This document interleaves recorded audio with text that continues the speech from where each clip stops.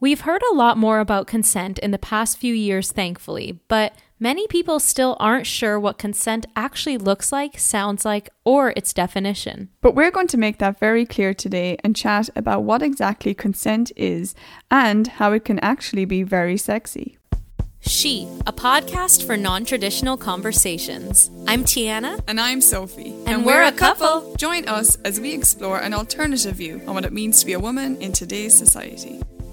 Hey everyone, and welcome to episode 52 of She, an acronym for Shifting Her Experience. Be sure to follow us on Instagram at Shifting Her Experience and send us a DM to be featured as our next person of the week. Yes, or leave us a review on Amazon if you've purchased our journal Reflect, and we'll give you a shout out that way. Absolutely, and we wanted to start off today's episode by shouting out our person of the week, Kurt Bryle, who sent us a message saying that he often listens to our podcast in the car with his mother. Which is so amazing, like being able to listen to these conversations and have it spark, a conversation with your parent. That's really special, So shout out to Kurt and his mom. Yeah, that is really a sign of a beautiful and open communication to be able to listen to these non-traditional topics with a family member and be able to chat about them. So that's really what we want to achieve with our podcast. Yeah. We want to get the conversation started in many different households. So that's amazing. Yeah, exactly.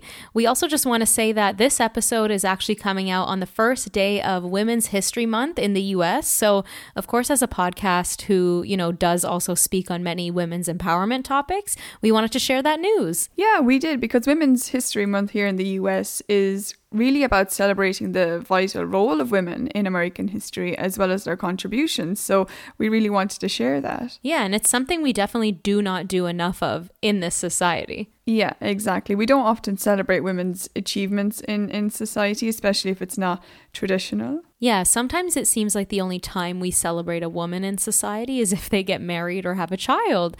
Like, facts. But anyways, that's a topic we've covered and spoke a lot on in the past. So we'll move on to today's topic, which is very, very important, and that's consent. Yes, we want to talk about consent, what it is, why it's important, and also how it can actually be really attractive. Yeah, so many people don't realize that consent is actually very, very sexy. Like, it's a turn on to communicate with your partner and ask if they like what you're doing or where they like to be touched. And in my opinion, there's actually nothing less sexy than absolutely silent or unenthusiastic sex, but that's just my opinion. Yeah, of course, everyone is different, but consent is an important part of sex, but there still tends to be some blurred lines when people hear this word. So we're going to explain exactly what it is and what it isn't.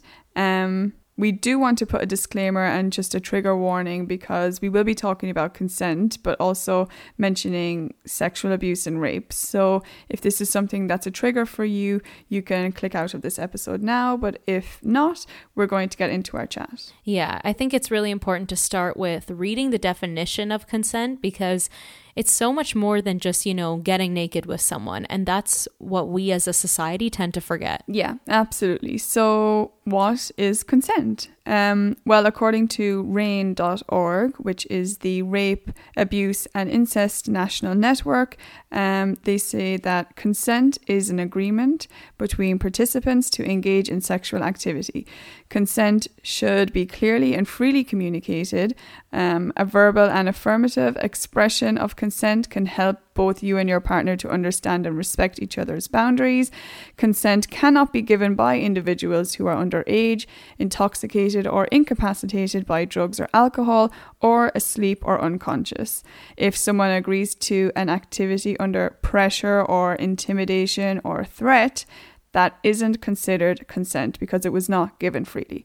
So that's their definition, and it's very important that everyone knows this meaning. Yes, it's really important to articulate that pressuring someone or intimidating them or threatening them into sex or sexual activities is not consent. Yeah, exactly. So let's highlight what consent is not. So just how RAINN.org defined it, consent is not pressuring someone, it's not intimidating someone or manipulating someone, and consent is not automatically given when agreeing to go on a date with someone either. Exactly. And consent doesn't only just apply to sex, it can be applied to so many situations, which does remind me, I see this in film and TV all the time. For instance, asking someone out 5 times and then finally saying yes on the 6th out of intimidation or exhaustion from saying no is also not consent.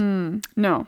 And it's really upsetting to see media glamorizing these type of moments. I always hated in the film The Notebook, you know, how Noah is relentlessly asking her out. Like, it's not romantic. It's manipulative. He's literally, like, at one point hanging off a Ferris wheel saying, I'm not going to stop until you agree to go out with me. And society romanticizes these moments in TV and film, and it's never sat right with me. It's teaching people that this kind of behavior is not only accepted, but romantic, and it's not okay. Exactly. No means no. Like, respect the other person's boundaries. And what an indication of what your relationship is going to be like together if they can't take no for an answer. Yeah, it's pressure. And consent is not automatic when there is an attraction to a person either. If you like someone, this doesn't mean that you are consenting to having sex with them. And I believe a lot of people need to hear this, because a lot of victims of sexual abuse and rape have blamed themselves for thinking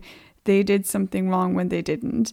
If someone likes you, that does not automatically give them the right or the permission or the consent to anything. Yeah. Only you can give that consent. Yeah, that's so well said. And I just want to circle back to the definition you read out and how you mentioned, you know, verbal and affirmative expression of consent. We've read stories in the news where the abuser has said things like, you know, she didn't tell me in words that she wanted it, but it was so obvious that she did. But again, this is not consent. However, I read a lot of comments online from particularly men concerned about this blurred line between verbal and nonverbal consent. So let's make that real clear today. Exactly. And I'm so glad you brought that up. First of all, if your partner is not being clear with you, ask them. Yeah. And I read an article actually from Dartmouth College that said if you aren't sure that you have consent, you don't have it. Yeah, if you aren't sure you have consent from someone, you really don't have it. And that's exactly it. I never understood in general why anyone would want to go on a date with someone or want to have sex with someone who is clearly not interested in them anyways. Like, there's nothing more unsexy in my opinion. The problem is that people often aren't even really concerned with if they have consent. Exactly. So according to Dartmouth, here are some ways to know that you have consent. You and your partner have given an informed, uncoerced verbal yes. You and your partner aren't at all incapacitated, and you and your partner are of legal age. It's also checking in with your partner during sex, especially if someone seems like they're not enjoying it anymore.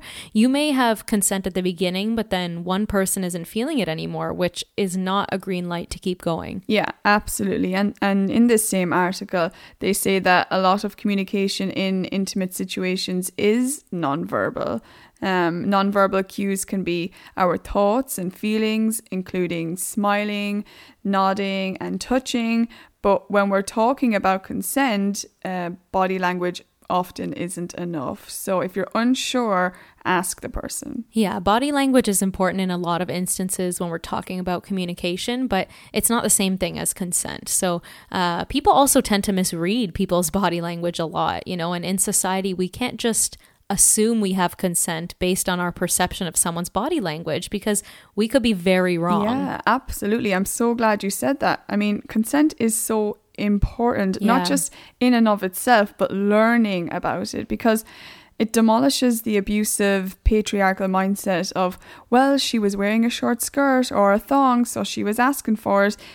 This is not asking for it. Like, this is not consent. And if you have to come up with all these justifications that actually have nothing to do with consent, like clothing, to try and prove you had consent, that is such a huge indication that you actually didn't have consent at all. Yes. And another thing I want to mention that is important when talking about consent or rape or sexual abuse is that I think society has a warped idea of what sexual abuse and a sexual abuser looks like.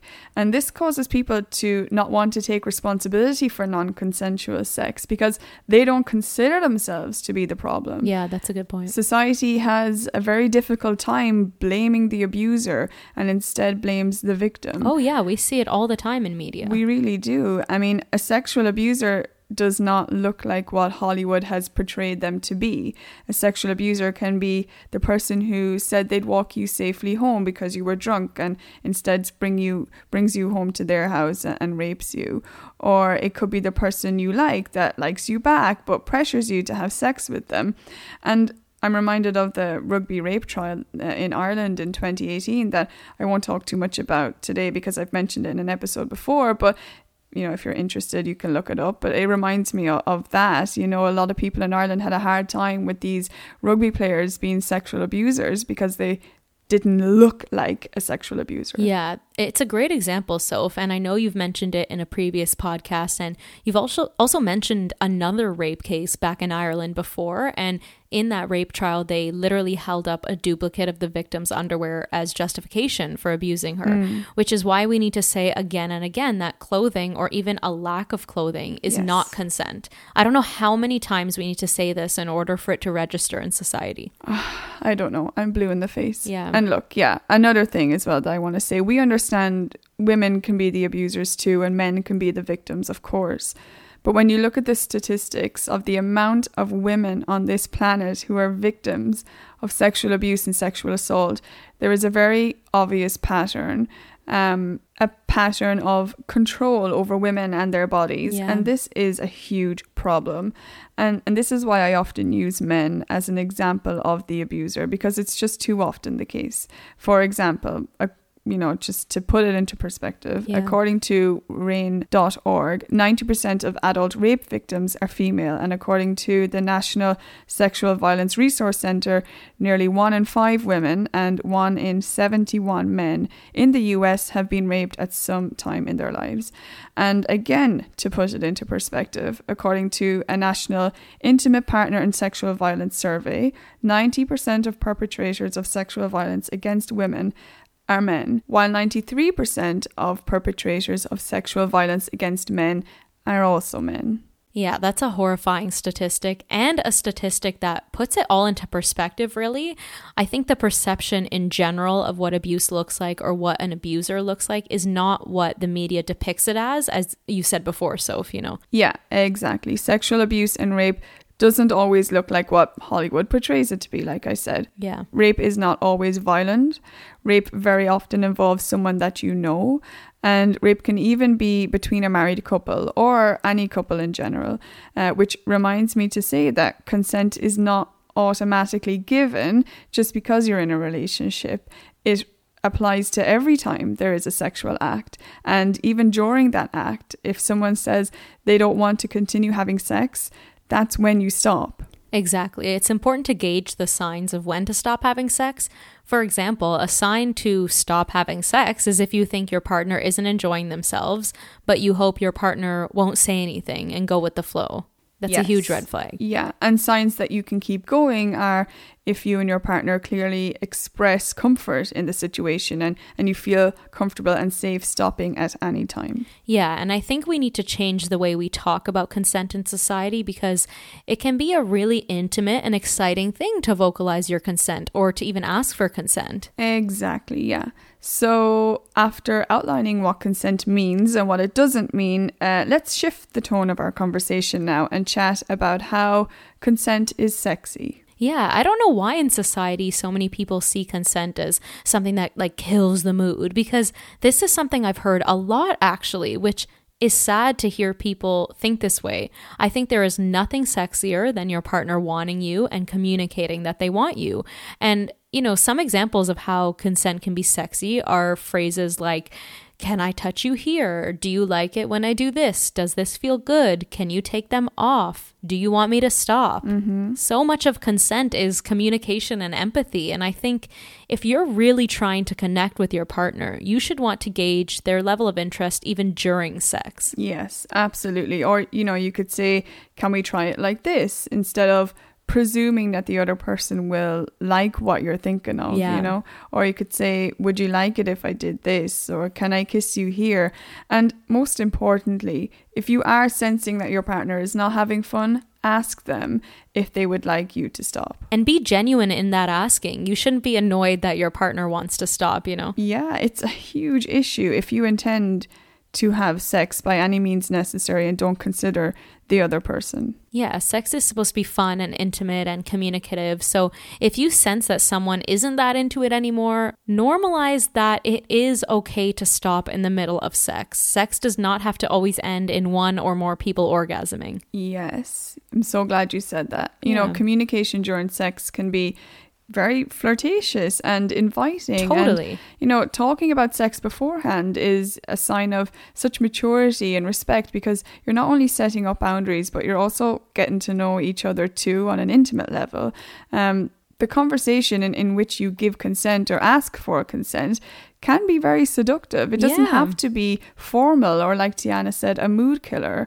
This attitude of not wanting to bring up the topic of consent or ignoring it if it's not obvious doesn't keep the other person in mind. It only keeps your own interests in mind. That's so true. And it's such an indication of maturity, but also emotional and physical safety if you feel you can talk about sex with your partner. Absolutely, yeah. I mean, let's normalize consensual communication. You know, let's talk about it. A lot of people, you know, are afraid to talk about sex, which is absolutely understandable because society can be very shameful when it comes to sex, and they stigmatize it. So of course it's like a scary step to take, but it is really important if you are sexually active to have that consensual conversation, that consensual communication. It just opens the line for like better communication as a whole. So yeah. Well, we are just coming up to the end of our episode. What's your takeaway then for today, Tiana?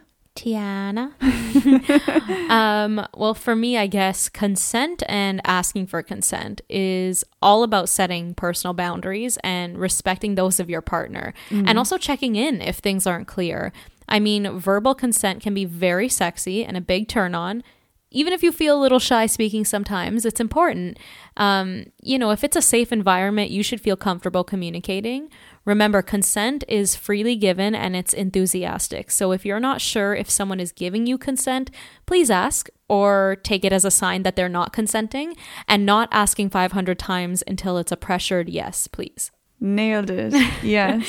I'm really glad that you mentioned, you know, about like asking so many times, and you had said it about like the film The Notebook as well, because I remember watching that recently being like, it's kind of creepy, like leave her alone, she clearly doesn't want to go on it's obviously a pressured so, yes. So thank you for bringing that up. Of course. I'd love to hear your takeaway as well. So for my takeaway, I just want to give a small shout out to my mother Helen, who we actually had on the podcast before as a guest, and the reason why I'm mentioning her is because she worked in a rape crisis centre back home for almost 20 years, where she was a counsellor, but as well as that, she co-created an extremely important and successful 6-week program to students in schools across Ireland, and it was called the CAS program, which stands for Knowledge, Awareness, Safety, where students learned about consent as well as rape, sexual abuse, global statistics, correct terminology, sexual health, and case studies from the Rape Crisis Centre, just to name a few topics that she covered with people in Ireland. She and her colleagues shaped a lot of young minds for the better, and you know, just doing this episode, I'm thinking we really need these type of programs in schools. It should be on the curriculum and it should be mandatory. I agree. It completely should be part of the curriculum and it should be mandatory. And just a great indication, Sophie knows what she's talking about with a mom like Helen. Well, that is all from us for today's episode. We love hearing your stories and how you're living a non-traditional life, so keep them coming, and follow us on Instagram at Shifting Her Experience, and send us a message on Instagram or review our podcast on Apple, or you could buy and review our journal Reflect on Amazon to be featured as our next person of the week. And make sure you download, rate, and review our podcast and share it with your friends to spark a further discussion on this topic. And let us know if you also find consent very sexy. See you next Tuesday. Bye.